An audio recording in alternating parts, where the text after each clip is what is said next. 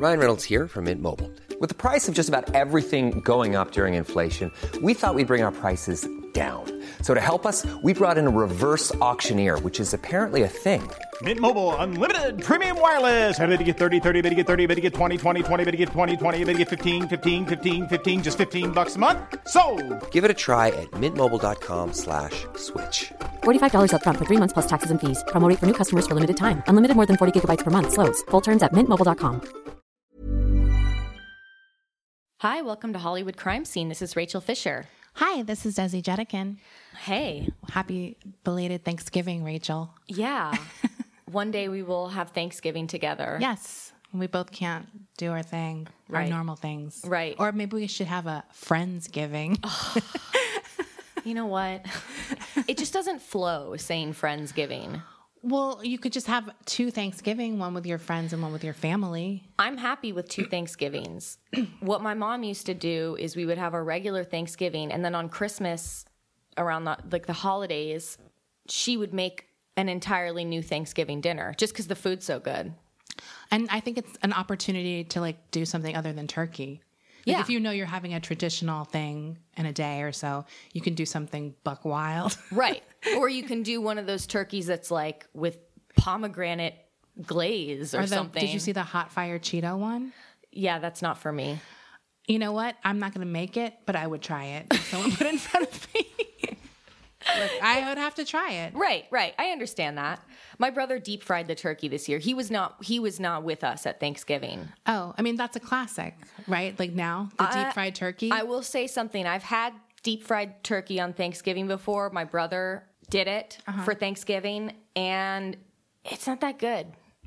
Really? Yeah, because it's really hard to time it. I mean, it does take only 40 minutes to cook because you're deep frying it. Okay. But it's this whole setup. You have to do it outside. My brother is a builder. He's very good with making shit. So he is, and he's good with that kind of stuff. So he has this whole turkey fryer contraption thing.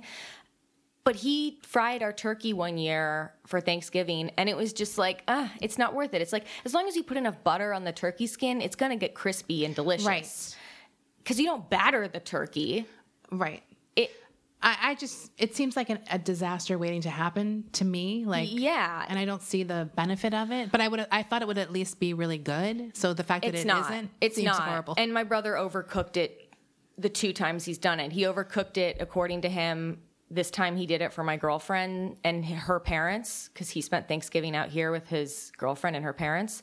And my mom said he overcooked the turkey again. I'm like, well, see, that's what you get for trying to be creative. This year, everyone was spatchcocking the turkey. Right. That's very hot. New thing. That's where you That makes sense to me because then it will cook more evenly. But I don't think it's a problem. No, because you're still roasting it. Yeah. So a few things to get out of the way up top. Okay. First of all, do we want to thank our Patreons? Yes, we do. Okay, Rachel. Thank you guys. Take it away, Rachel. Thank you guys so much for contributing to our Patreon. Hope you're enjoying all of our bonus episodes. This week we had Chelsea, Kristen, Lori, Eileen, Elle, and Glenn. Thank you guys. And we also got a comment from Eileen just now about her love-hate for Bobby Flay and Scott Conant. So I appreciate that. Thank you, Eileen. She hates them and loves them.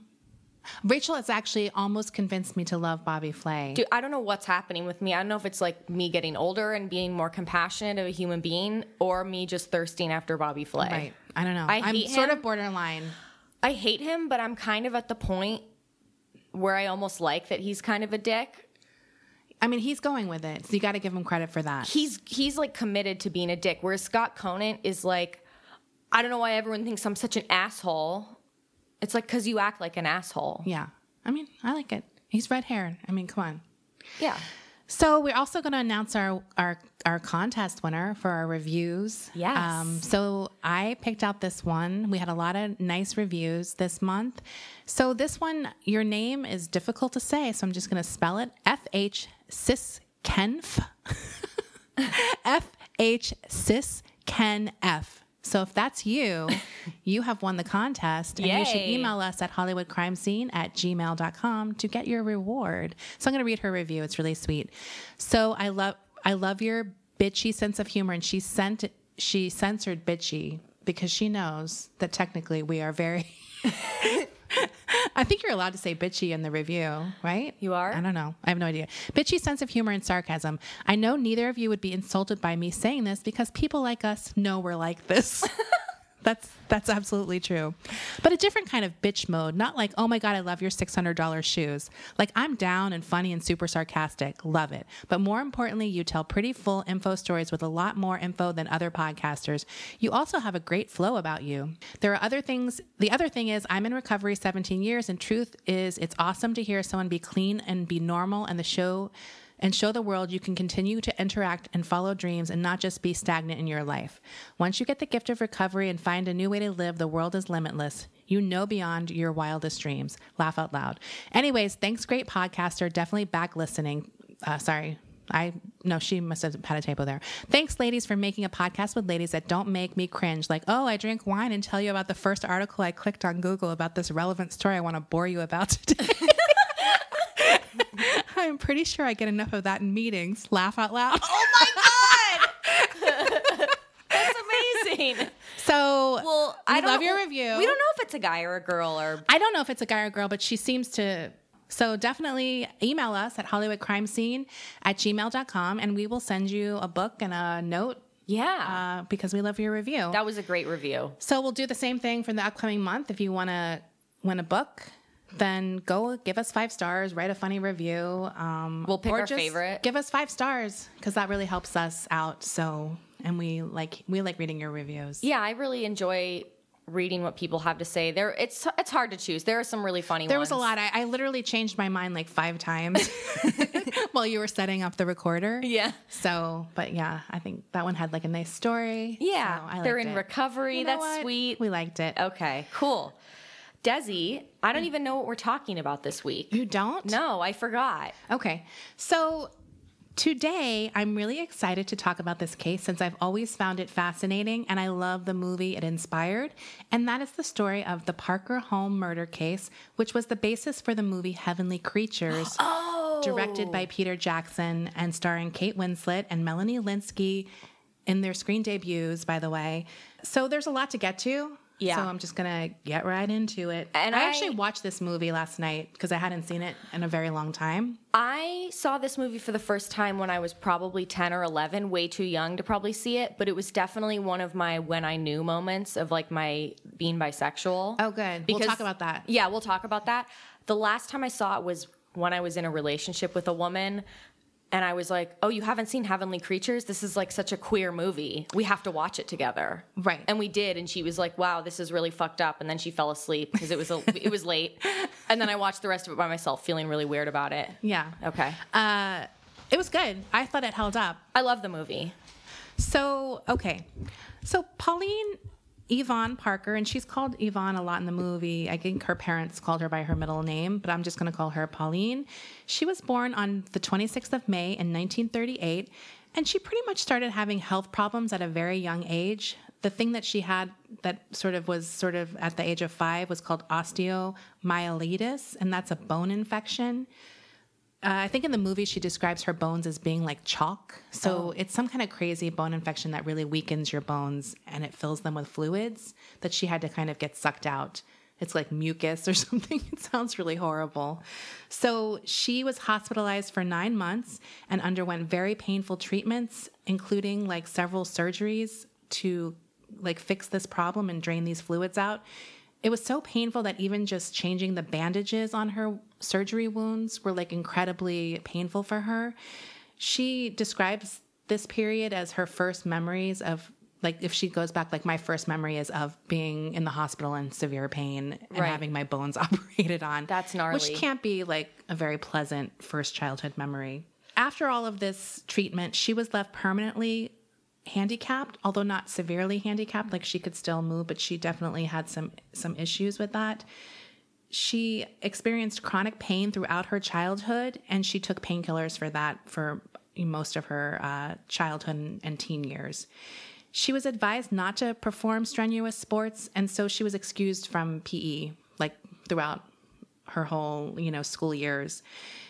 She also was probably, most people speculate that affected her emotionally, like having that illness. Yeah. She was isolated for several months in a classroom all by herself after some of the surgeries. I'm not quite sure why. But it was for 2 years after she was released from that initial long hospital stay.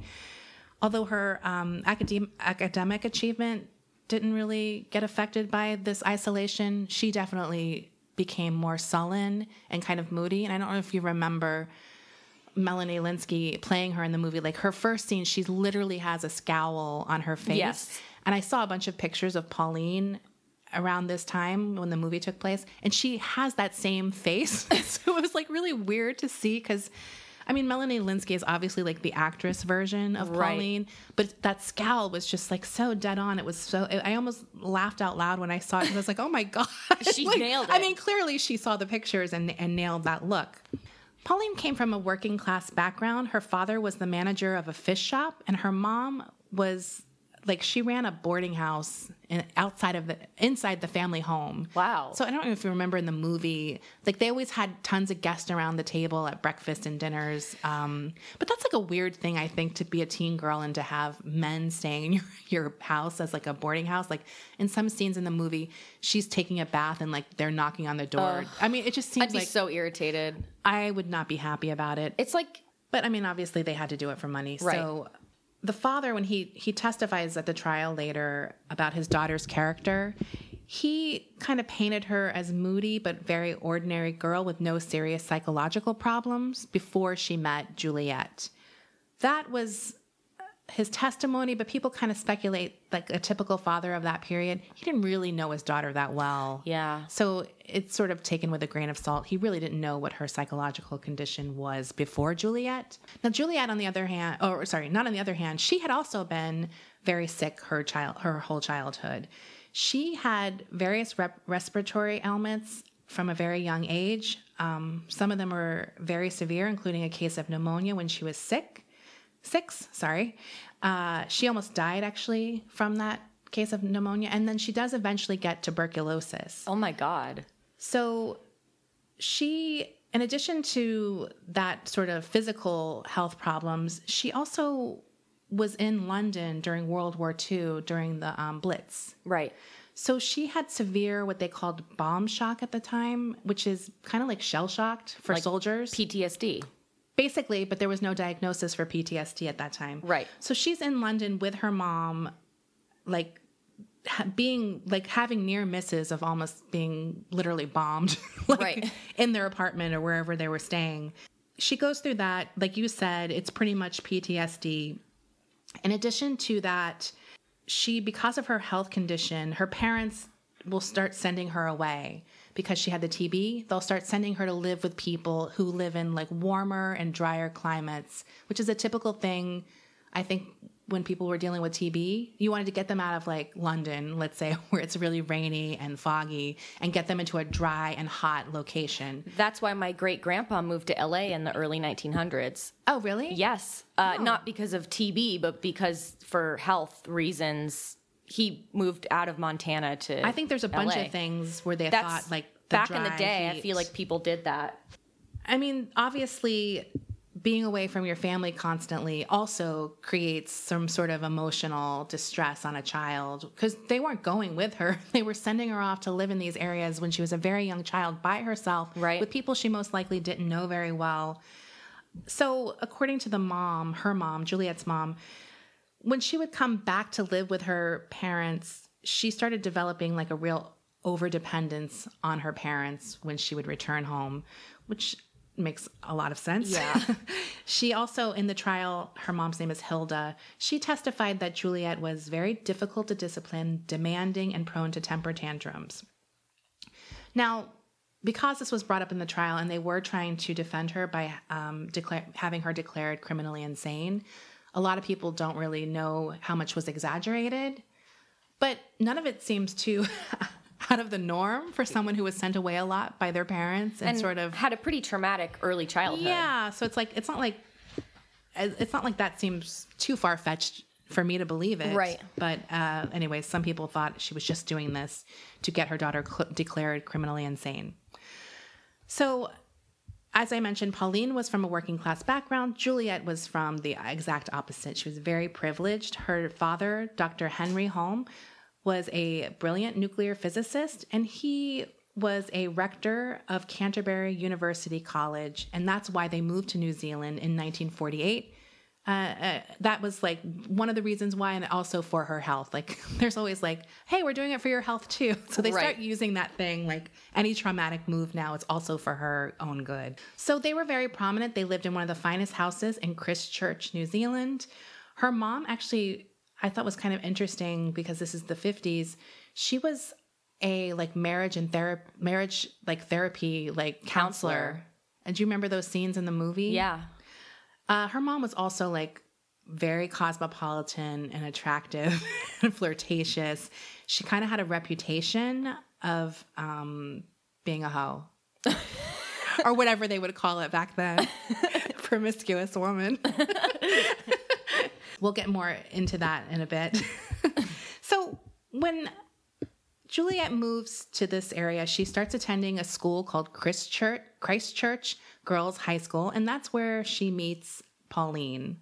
And as I mean, this is like a great opening scenes of the movie where Pauline is just literally scowling in her class. It's a very strict Catholic. I don't know if it's Catholic, but it was like Catholic-y, like with the strict teachers and like very disciplined rules. And she's just constantly scowling. And of course, like Juliet comes in and she's like smarter than every teacher. She like immediately tells this one teacher she made a mistake on her French grammar. And so Pauline is like, who the hell is this bitch? I mean, you could see why she stood out. I mean, it's like a classic movie character. Right. Pauline is like skeptical, but like instantly drawn to her. Then they have a scene where they're in art class together and Pauline also breaks the rules. So they just kind of instantly bond. They also bond over their mutual illnesses. Like, there's a scene where they're sitting on the benches, like while everyone else is playing, like exercising and like these old school Jack LaLanne exercises. And they're sitting on the bench, like showing each other their scars. So they had a lot in common. They hated everyone. Right. And they just sat on the benches bitching. Like, that could be us. It could be us. So according to Pauline, like later on, she said that they both kind of romanticized this idea of being sick. They developed an intense and obsessive relationship, like almost from the start. Psychiatrists would later describe this as a mental illness shared by two highly intelligent, dirty-minded girls suspected of being lesbians. Whoa. Which I thought we should put in our promotional package. Oh, like, yeah. Is that our tagline? Right. Dirty-minded girls suspected of being lesbians. It sounds like the tagline of like a pulp novel. Oh, totally. I loved it. They also shared like a real, like, I don't know what the word is, like a love of imagination. They both had like really vivid, active imaginations, probably because they were children who were isolated. And while you're alone, you're just like thinking up stories and like trying to like kill the time with your imagination, right? I remember in the movie, they would sort of imagine these fantastical scenarios that they were in. Like, they were sort of in these fantasy worlds that they created together. Yeah, I'm going to talk more about that. During their friendship, like, they did numerous things like Rachel was just talking about. One of the things they did was they invented their own personal religion with its own ideas on morality. They rejected Christianity and they worshiped their own saints. They envisioned a parallel dimension called the fourth world. And that's like what you're talking about, where they had these like, they would make these clay kind of figures, and then you would see them sort of living it out with these clay figures. The fourth world was a place that they felt they were able to enter occasionally during months of spiritual enlightenment. So Pauline had said at some point, they had achieved this enlightenment because of their friendship. So it was like everything was sort of validating and sort of propping up their obsessive relationship. Well, we only got this way because we have this connection and da-da-da-da. They would also, like you mentioned, sneak out at night and act out these stories. They were LARPers. They kind of were. I mean, that's the sort of one thing in the movie that I was confused sometime. I was like, well, is she imagining this or is she really walking out in a princess gown? Because that seemed right. Like when it wasn't hardcore fantasy, sometimes she was just coming out in a costume. It's the movie's directed by Peter Jackson. It's one of his earlier films. Yeah. It's a very Peter Jackson film. It does. Yeah. When those sequences were playing out, I was like, yeah, this is so him. Yeah. In her diary, which I'm going to mention a lot because her diary was used extensively in the investigation because they basically laid everything out, or she did, in her diary. Yeah. In her diary, she wrote of how sad it was for everyone else that they cannot appreciate our genius, which reminded me of everyone. It's just because we're pretty, everybody's jealous. I was like, yes, they have the same kind of relationship as Dawn Davenport and her friends. So the girls, obviously the next step is like, we're going to go to the United States and go to Hollywood and sell our stories and become rich and famous. They also had an obsessive interest in opera. That's like a big part of the movie because they love Mario Lanza. That was like one of their first little connections. And they also love movies in general. So they, like I said, they started actually writing novels because they were going to sell these novels to be made into movies. Pauline's novel was called The Donkey Serenade, and Juliet's novel was called The Beautiful Lady in Blue. I'm kind of interested in The Donkey Serenade. They also thought that they were really great opera singers. I love these girls. They have so much confidence. So part of the thing they had a group of celebrities or stars that they called the Saints. And some of these people that were saints were James Mason, Mario Lanza, Orson Welles, Mel Ferrer, a few other people I never heard of, and Ava Gardner. So, like I said, they were like, everything was leading up for them to go to Hollywood. They're going to sell their novels to be made into movies. One of them would marry James Mason. And then they were going to be like best friends with Ava Gardner and Marilyn Monroe and whatever. And how old are they at this point? 15. 15? Yeah. Okay. At some point, Juliet has a recurrence of TB. She's sent to go to a sanatorium to recover from this. I don't know if you remember the scene in the movie. She like coughs blood in the classroom. During that period, I'm not going to really get into this because I couldn't find too much, but it is in the movie. Pauline fucks one of the boarding house guests. And like the father walks in on them in the movie. Oh. And they kick the guy out. Yeah. But I don't think he was that much older than her, but if she's 15, he's too old, even if he's 20. Yeah. But I don't think she ever tells Juliet, and I do think she felt guilty, like she had done something with another person, like that was intimate, even though they weren't intimate at this point. Intimate, my mom. So even though Juliet is in this sanatorium, they still maintain like a, correspondence. They're constantly sending each other letters. They start calling each other Charles and Lance, and they start developing a really like a fantasy kind of empire about the lands of Borovnia and Volomnia. And I think that's where it starts getting into that more intense fantasy sequences that are more violent. They depict things like murder, suicide, rape, seduction, betrayal. All of this kind of stuff are in these new fantasies. They cook up plans to go to Hollywood and shoplift. They're gonna and they at this point also I think it was before she went to the sanatorium, Juliet found out that her mom had started having an affair with one of her clients, and that's in the movie as well. His name is Bill Perry, and they try to blackmail the mom to get money to go to Hollywood. And it fails because the mom's like, fuck you, your dad knows. At this point, Pauline writes in her diary, "We have an extra part of our brain that can appreciate the fourth world. Only about 10 people have it." They were in awe of their own talents as writers and singers, saying that they're both astoundingly good at like whatever they do. I mean, here's the best part about this story. I'm like in awe of these girls. Like, oh my God, these girls are so rad. They're so cool. But if it was two teenage guys acting like this, I'd be like, dude, yeah, they're fucking dangerous. And insufferable. And mediocre. And mediocre. Oh, I wish I had that much confidence for a mediocre piece of shit. Right. But you can see, I think, in my opinion, like we can get more into it later, I think Pauline was really dragged into this fantasy by Juliet. Like Juliet had this...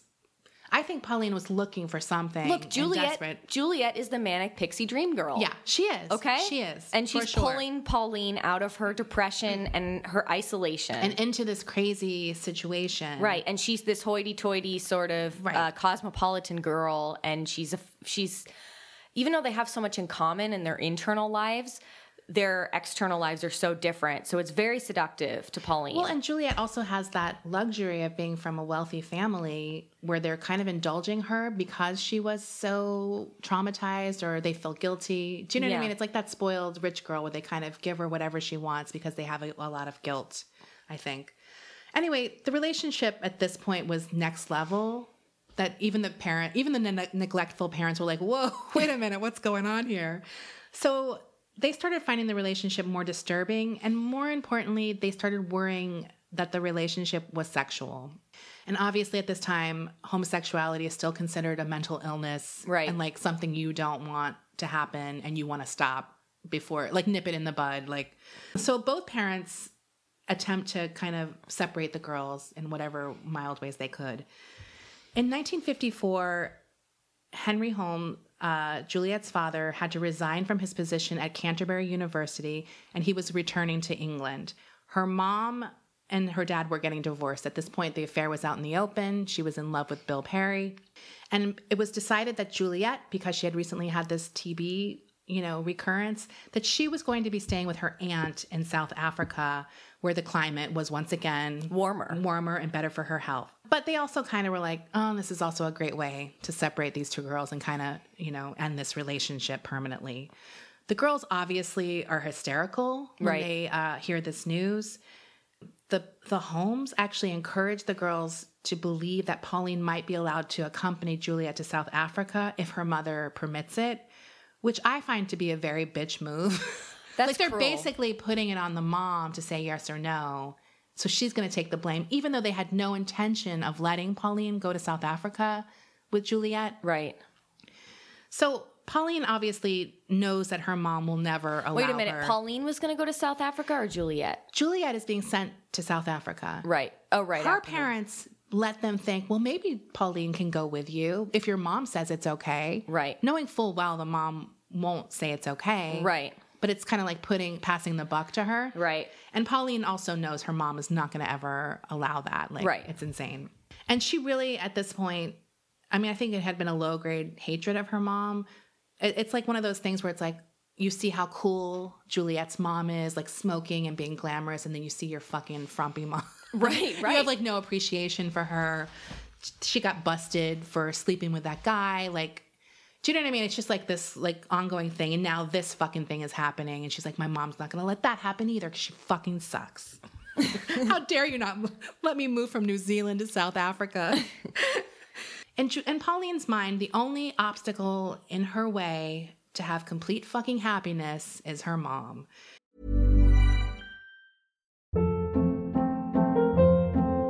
Hold up. What was that? Boring. No flavor. That was as bad as those leftovers you ate all week. Keke Palmer here. And it's time to say hello to something fresh and guilt-free. Hello Fresh. Jazz up dinner with pecan-crusted chicken or garlic butter shrimp scampi. Now that's music to my mouth. Hello Fresh. Let's get this dinner party started. Discover all the delicious possibilities at HelloFresh.com.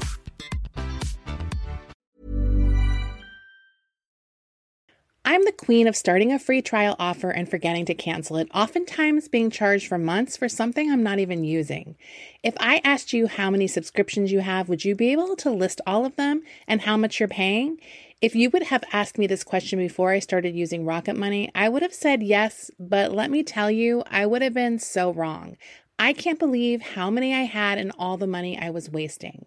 With Rocket Money, I can see all of my subscriptions in one place, and if I see something I don't want, I can cancel it with a tap. I never have to get on the phone with customer service. They'll even try to get you a refund for the last couple of months of wasted money and negotiate to lower your bills for you by up to 20%. All you have to do is take a picture of your bill, and Rocket Money takes care of the rest. Rocket Money is a personal finance app that finds and cancels your unwanted subscriptions, monitors your spending, and helps lower your bills. Rocket Money has over 5 million users and has helped save its members an average of $720 a year with over 500 million in canceled subscriptions. It's definitely saved me money, and now I can use that money to waste on things I do want. So stop wasting money on things you don't use. Cancel your unwanted subscriptions by going to rocketmoney.com/Hollywood Crime Scene. That's rocketmoney.com/Hollywood Crime Scene. This show is sponsored by BetterHelp. I've had a really stressful year with work and family stuff, and I know I'm not alone when I say I tend to push that stress down in order to get what I need done, and that only makes things worse. We all carry around different stressors, big and small. When we keep them bottled up, it can start to affect us negatively. Therapy is a safe space to get things off your chest and to figure out how to work through whatever's weighing you down. In the past, therapy has helped me navigate many situations, from helping me to set boundaries to just becoming the best version of myself. If you are thinking of starting therapy, give BetterHelp a try. I love that it's entirely online, so it's convenient, flexible, and suited to your schedule. You just fill out a brief questionnaire to get matched with a licensed therapist, and you can switch therapists anytime for no additional charge. Get it off your chest with BetterHelp. Visit BetterHelp.com/HCS today to get 10% off your first month. That's BetterHelp, HELP.com/HCS. The mom does agree to let Pauline spend a week with Juliet in early June of 1954. And that's sort of in the movie where they go to this house and have this like thing where they're frolicking in like whatever, the fields. And that's the sort of big scene where they enact how each saint would make love. Right. Like, that's the scene where they basically have sex. Although it's kind of like, what's really happening? Is this a fantasy? They're kind of naked, but they don't really show anything. And they're pretending. I think in this previous scene, they had seen The Third Man with Orson Welles. Mm-hmm. So it's like he kind of cuts in to this sequence as well. But basically, they're pretending to be those saints, which are the actors they loved. After that, Pauline writes in her diary, "We have now learned the peace of the thing called bliss, the joy of the thing called sin." So an orgasm. I guess they did something. I mean, there's a scene, I had forgotten about that scene, where you see Pauline's face and she's just like smiling blissfully, and then Kate Winslet comes up. And I'm like, is she just going down on her? Yes. I think they did really fuck. They had to. They were just, I think they were using these men in place to sort of rationalize it in their mind. Like, it's not bad. We're pretending to be. Right. It was just one step up in a fantasy. Like, yeah. Well, how would they do it? Let's practice. Right. Yeah. I mean, I feel like that's a common thing when you practice. You'll find a reason why it's a game or it's part of something to do sexual stuff. So it's around this time, like after this sexual experience, the girls start to form a plan to murder Pauline's mother and leave the country to go to New York or Hollywood. Pauline writes in her diary, "Why would mother not die? Dozens of people are dying all the time, thousands. So why not mother and father too?" Like how he gets dragged. Throw him in. Murder in their eyes was just a solution to a problem, says a writer named Peter Graham. I'm going to talk about him a little bit more. He's a lawyer who wrote a book about the case called So Brilliantly Clever, which is a phrase that girls use to describe themselves. Wow. I mean, they are just, I love them. Right. They're horrible, but you got to love that level of confidence. That's really, it's stunning. So the girls decide upon a plan that might look like an accident. By June 19th of 1954, it was a definite plan. Like, it had gone from like, let's just talk about it to like, okay, we're definitely fucking doing this. Their idea was that they'd give her one good blow to the back of the head and she would fall dead. Then they would roll her body down the bank and it would look like she fell and hit her head. Pauline writes in her diary on June 19th, "Our main idea for the day was to murder mother." Now, do you remember that, how she says murder in the movie? She says mortar? Moiter. Moiter. It's like moiter. Sorry. It's actually written like that in her diary. Like, I'm reading literal snippets from her diary, which is a lot of the narration from the movie is snippets of her diary. Right. And you can find it online. There's like bits and pieces around. I just love moiter. It's like, what is she like? That's not a... She's like a gangster from New York. Yeah, it's like moiter. I can't even say I'm gonna moiter his ass. Our main idea for the day was to moiter mother. It's a definite plan we intend to carry out. Now I'm all like, it's a definite plan. We're definitely going to carry it out.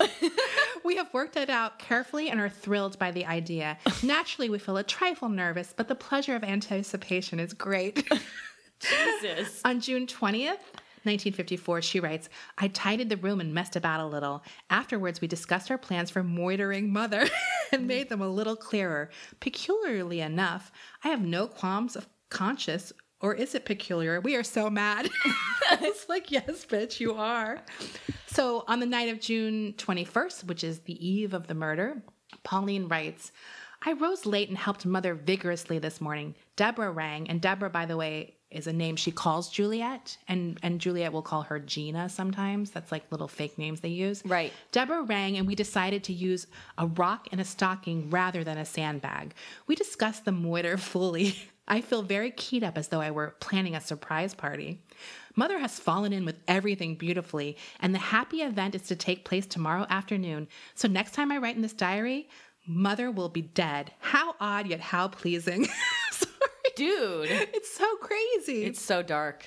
The next morning, she wrote of feeling very excited and the night before Christmas-ish last night. I did not have a pleasant dream, though. Pauline recorded in her diary, the last thing she recorded was, it's the day of the happy event. I'm sorry. She's she's talking about it they like don't it's... seem very conflicted at this point. This is like going to prom for them. It's very diary speak too, right? Like, oh, yeah. I mean, other than moiter. So on June 22nd, 1954, Juliet collects a half brick from her home, puts it in her shoulder bag, and goes to Pauline's house. The duo put the brick in a stocking, and then they go out to a lunch with Pauline's family before traveling by bus with Pauline's mother, Honora, up the Christchurch Port Hills to Victoria Park, where they have afternoon tea, and then they're going to go on this walk down a secluded path with her afterwards. Did they plan this walk? Yes. Okay. They knew exactly, because this walk is like, if you remember, it's in this foresty area, and it's kind of it's like a way. It's a secluded path. While they're going on this walk, Juliet drops a pink stone that they had actually taken from a piece of jewelry at Pauline's house, so that when the mom saw it, she would think that it was something that was hers.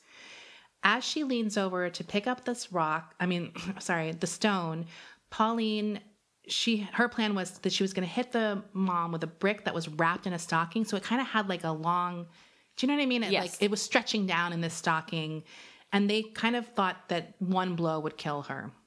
That's not the case. So this scene is really brutal in the movie. It is. I mean, it's insanely brutal. They hit her numerous times. At some point, Juliet takes the stocking and also starts beating the mom. There's blood everywhere. They're covered in blood, by the way. And this scene goes on for, I don't know, 4 minutes. It's like there's no music in the scene. Yeah, it's just the hitting of this brick, and this poor woman is crying. It's awful. And she also, the first hit is so terrible because she doesn't know, like, she thinks something happened. Like, you would never think your daughter just hit you. Like, right. They leave this path after murdering the mom, covered in blood, and go back to the tea, where they had just had the tea. Agnes and Kenneth Ritchie, who own the tea shop, are the ones who meet them. And they tell her that Honora has fallen and hit her head. I mean, can you imagine these girls covered in blood saying that to you? Because it's such a why are you covered in blood? Right. Like, this makes no sense. When her body is found, she has lacerations, major lacerations, all around her head, her neck, her face, and she has injuries to all of her fingers. Police discover the brick in the stocking in a nearby woods. Not so brilliantly clever after all. No, they didn't plan everything. The girl's story of this accidental death falls apart pretty fucking quickly. No one for literally 2 seconds thought it was an accident. Right. And I mean, basically, the girls covered in blood was the dead giveaway. Right. If you see the scene, you'll see exactly what I remember when I saw the scene, because I know the story. When I saw that scene and saw them come out at the beginning of the movie, because it kind of goes to flashback, I was like, whoa, how did they think they were going to get away with that? It's so stupid. It's one of the more poorly planned murders. It's weird how planned it was, but they didn't think of the aftermath. Right. And I guess if your plan is, it'll take one hit, then you probably never thought it wasn't going to be like that. As I mentioned, the murder had been completely outlined in Pauline's diary for weeks up to that point, and the police quickly arrested the girls for her murder. A pathologist named Colin Pearson reported, after examining the body, that there were 45 external injuries, 24 wounds to the face and scalp, fractures to the front of the skull, and it was reported that the hits were so strong that the brick actually came out of the stocking at some point. Wow. Because it just ripped through, because that's how brutally they were beating her. Despite all this, the girls saw the murder as a brilliant success. What are they, Trump. I know, exactly. Juliet is reported to have said to Honora, that Honora knew beforehand what was going to happen and didn't seem to bear any grudge. We have both been terribly happy since it happened, so it is a blessing in disguise. Wait, they said the mom knew it was going to happen? They made it look like the mom was like, you know what? Murder Go me. ahead. Like, wouldn't she just be like, fine, go to South Africa? That seems like the better choice to me if she knew about it beforehand. So the girls are arrested, and this is the trial of the century for New Zealand, basically. Right. One odd thing that kind of came out in the initial investigation was that Honora had never been married to Herbert, Whoa. the father. They just lived together in sin, basically. I mean, that's not my opinion. This is the opinion of the Times. But. Okay. So when Pauline goes on trial, she has to start using the last name Parker. Up until that point, her last name was Rippert. I don't know how to say it. Her Ripper. dad's last name. So that's when she starts going by Parker once the trial starts. Okay. Up until that point, she had a completely different last name. The trial, like I said, was like a huge sensational affair. It was just escalated by the fact that there was possible lesbianism and insanity like thrown into the mix. It kind of had it all. I mean, for and those times. that really is like for overly religious, bigoted people who already hate gay people. They're like, see, it causes you to murder people. Yeah, see what happens? Right. So the prosecutor is not really having any of the insanity defense. He says that psychiatrists have contradicted each other. In his opinion, this plainly was a cold, callously committed, and premeditated murder committed by two highly intelligent and perfectly sane girls. They are not incurably insane. My submission is they are incurably bad. He winked when he said that. In the opinion of other psychiatrists, and these were people, I think, hired by the defense, the girls' contempt for the Bible and belief in the fourth world were evidence of their insanity. The jury were told that the pair thought they were morally right in killing Honora. The girls suffered, they claimed that the girls suffered from paranoia, delusions of grandeur, and delusions of ecstasy. Each affects the other and aggravates the process of disease. The girls actually don't do themselves any favor during the trial. They sort of act really bored during the proceedings and spend their whole time whispering to each other like giddily.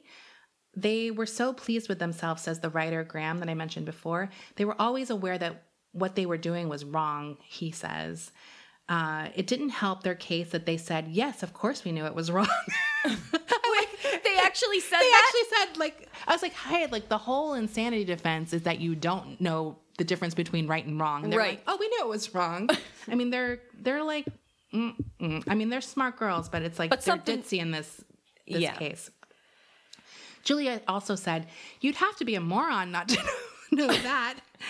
This guy, Peter Graham, says, I think they were suffering from fairly serious personality disorders, but I don't think they were insane legally or medically. I mean, yeah, I agree with that. They clearly have personality disorders. So on August 28th, 1954, after deliberating for 2 hours and 12 minutes, a jury found them guilty of murder.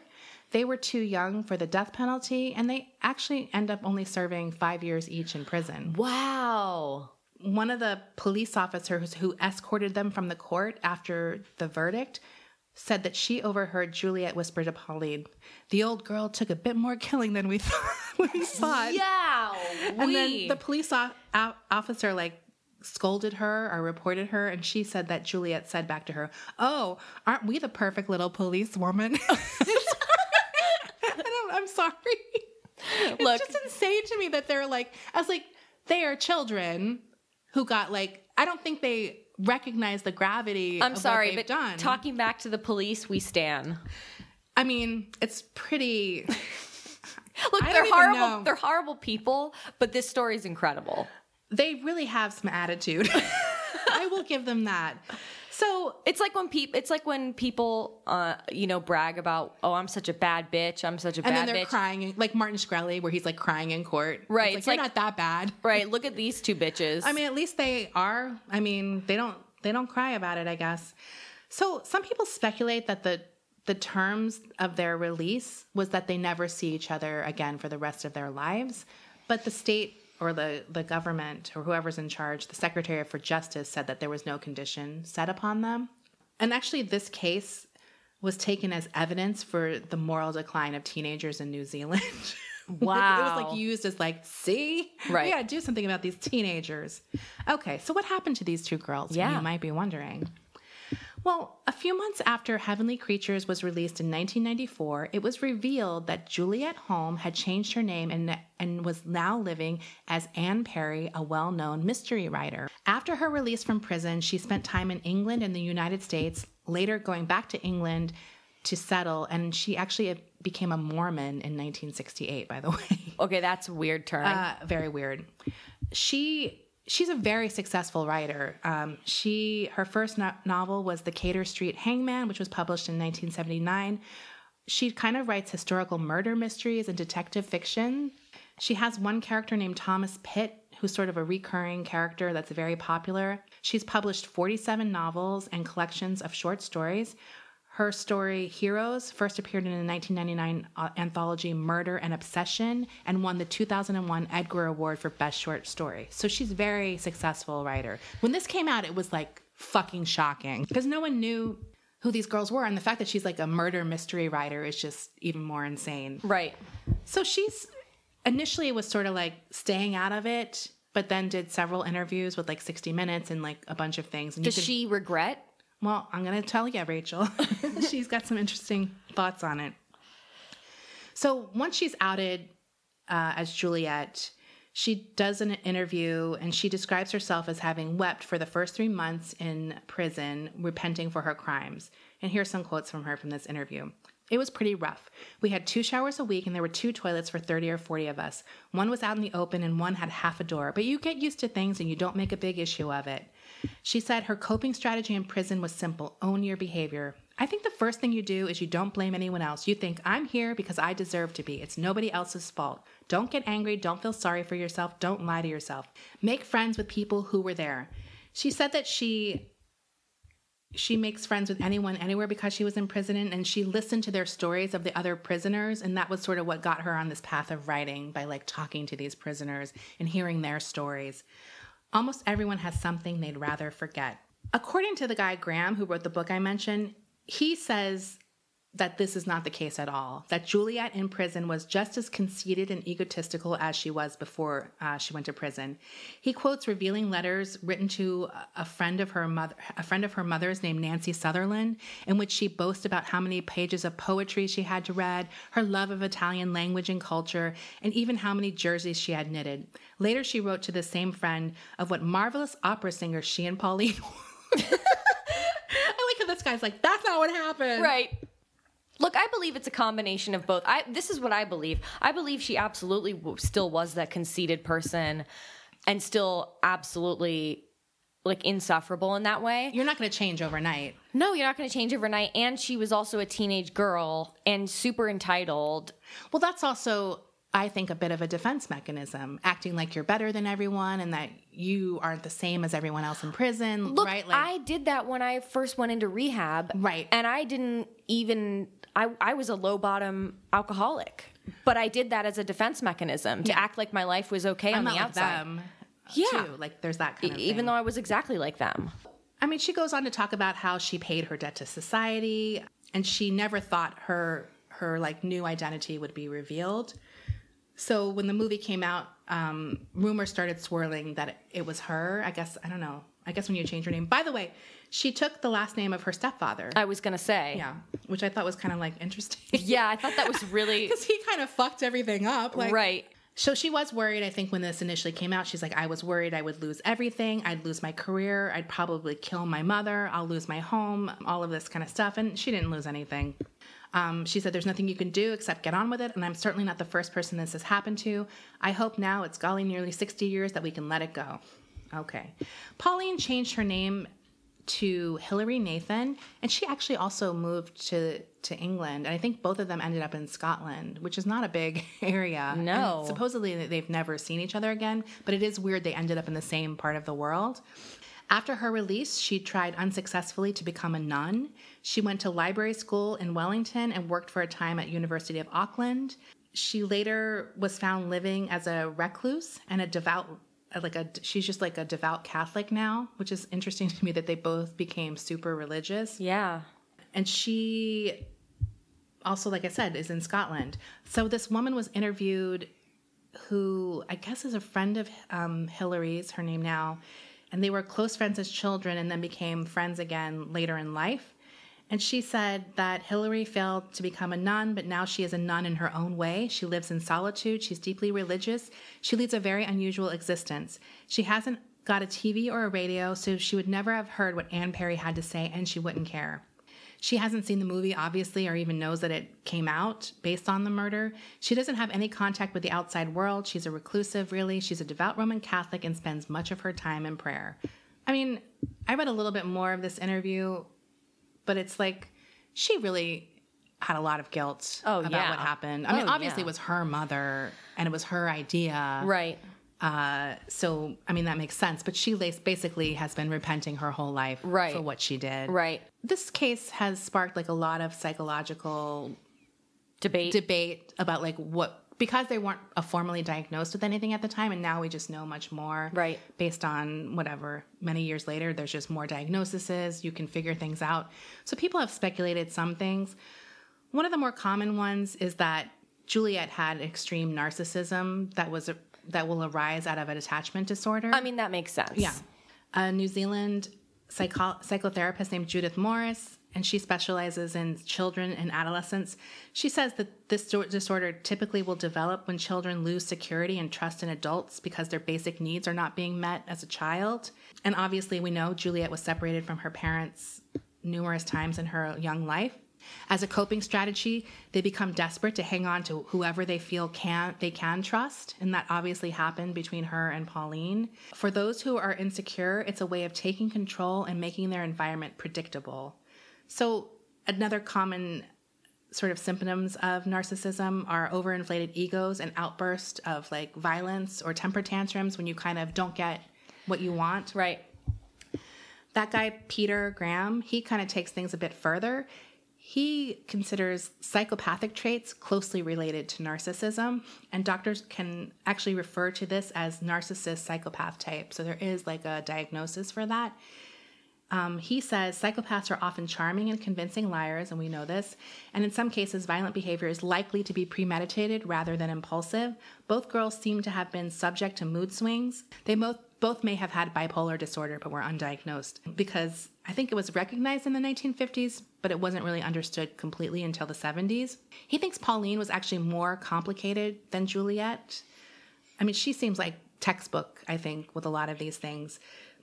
He thinks that meeting Juliet bumped up Pauline's borderline personality, like it really kind of put through the gasoline on the fire of whatever was brewing there. Well, and I absolutely believe if Juliet is a narcissist or psychopath, that she absolutely could have used that interview to make herself sound really good. Like, right. And just because like narcissists know all the right things to say. Yes. They're really good at that. Right. And like that whole, I mean, like, look, I'm not a psychiatrist. I'm just someone who's like been in psychiatry my whole life and also knows a lot about this stuff from my own experience dealing with people.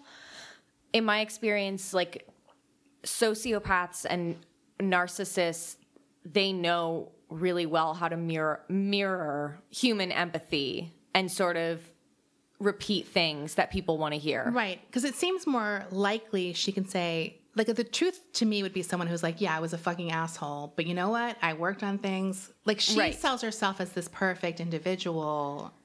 Like, I cried for the first 3 months. It's like, no, you didn't. Right.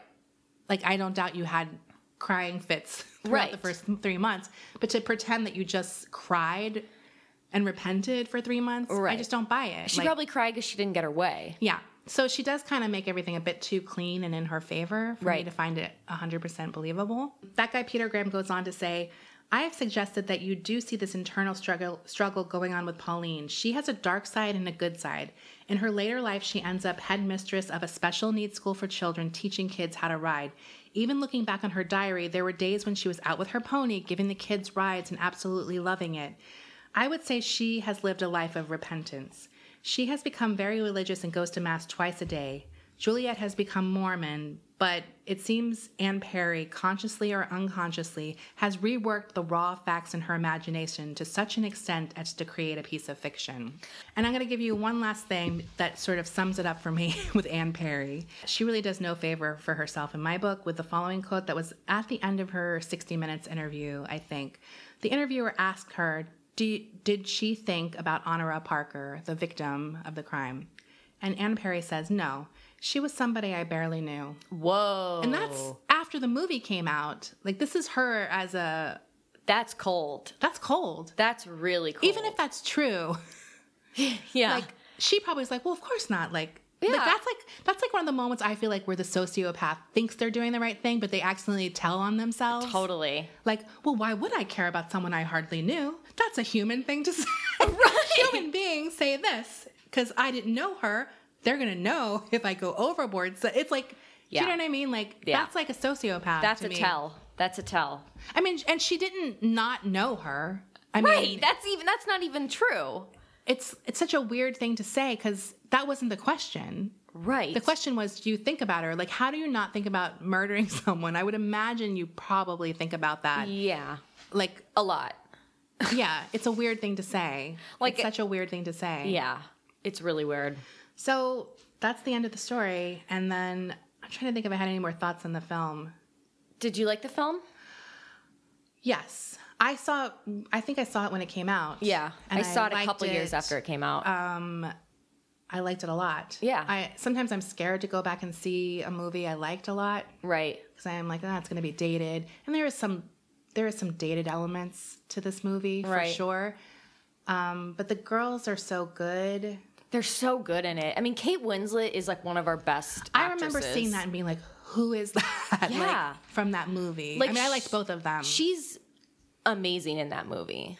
So, yeah. I mean, it was cool to see her again, like, back before she was Right. really a big star. Right. I thought it was good. I mean, I still think it's a good movie. The Yeah. fantasy sequences are definitely just not my thing. Right. Like, I definitely was kind of like, okay, I get it. Like, I'd rather see them. Right. Even though I know the fantasy was a part of their lives, I'd rather see it not portrayed. Do you know what I mean? Like I said before, it's a very Peter Jackson thing. He's a very surreal director. yes. So I think it's not like necessarily a complaint. It's just something I don't care for. Yeah. And I could have liked it better without it probably. But I Right. still liked it. So. Right. And it does hold up. So I would say go check it out. So yeah, that's that. yeah, Do you have any thoughts? I mean, obviously, I don't want our listeners to think I'm like, yeah, these girls rock. Like, I just think the story is so compelling to me because we know so much about their inner lives, Yes. because of the diary entries and because just of their personalities. Well, when I was doing this, I was looking for things. A lot of these like lists would pop up about like children who murdered. Right. And it's definitely a different ball game because they're coming from a place where they haven't exactly developed a certain part of their brain. And obviously these girls were a bit older. Right. So it is an interesting thing because it's like they don't have that idea necessarily led of permanence or like... Because they didn't plan the aftermath. To me, that says so much that they Yeah. just thought. I mean, it also could indicate their age, but it could also indicate the narcissism. Like, oh, we'll just do it, and people will think it's an accident. Yeah, we're geniuses. Right. Well, also the idea that, like, well, people are going to die anyway. Like, why not just have my mom die now when I need it to happen? Like, Right. And, like, I did like reading her diary, but I didn't want to just, like, quote her diary forever. But reading it, this one thing I found, the person who, like, would quote her, and then they would break down, like, this S was swiped. Like, they had, like, this handwriting analysis, Right. like, too. And I was just like, I can't, like, No. get into that now. But I might go back and kind of look at some of them. Right. But yeah, it was We should interesting. post that. It was interesting to read her diary because it was sort of like did make her even seem more childlike. I Yeah. think. It's just sort of like, and tomorrow is like, oh, it's like Christmas morning. Oh my God. It's so scary. It is really scary. Right. I mean, like kids killing their parents, those stories, because that has obviously happened before. Yeah. Many times. That's like, I mean, it's like chilling. Well, there's like a lot of taboo to the idea that you kill your mother in Right. particular. Right. Like, it's just like a horrible. It's awful. And her mom was not an abusive parent. No. It's not like there wasn't anything that pushed her to the edge with her mom. You can make sense of it if it's like an abusive situation or... It was literally them just not getting their way. Yeah. The adults in her life weren't harming her necessarily. No, it was just more like this excitement all of a sudden came into her life. Right. And she wanted that and didn't want to lose it. Right. But yeah, I don't know. I mean, I always found like the thing I find the most fascinating about this case is just their relationship together. Yeah. And how they really co-signed everything that the other person thought. There was never any like regulating of like, or talking anyone, either one of them down from the ledge of like, no, that's actually not a good idea. It's like they thought all of their ideas were brilliant. They co-signed everything. Right. And it helped, I think, that Pauline definitely went along with Juliet. Right. No matter what. Right. So that sort of gave Juliet free reign to do whatever I mean, they definitely were just like a perfect storm of a relationship. Totally. But yeah, so good that's story. That. Thank you. That was really good. So check out our Facebook page if you want. We'll probably post pics and links about this story. And we'll do it on Instagram too. I haven't posted on Instagram in the past couple weeks, but I will post about this one. Okay. So yeah. Thank you. Okay. Bye.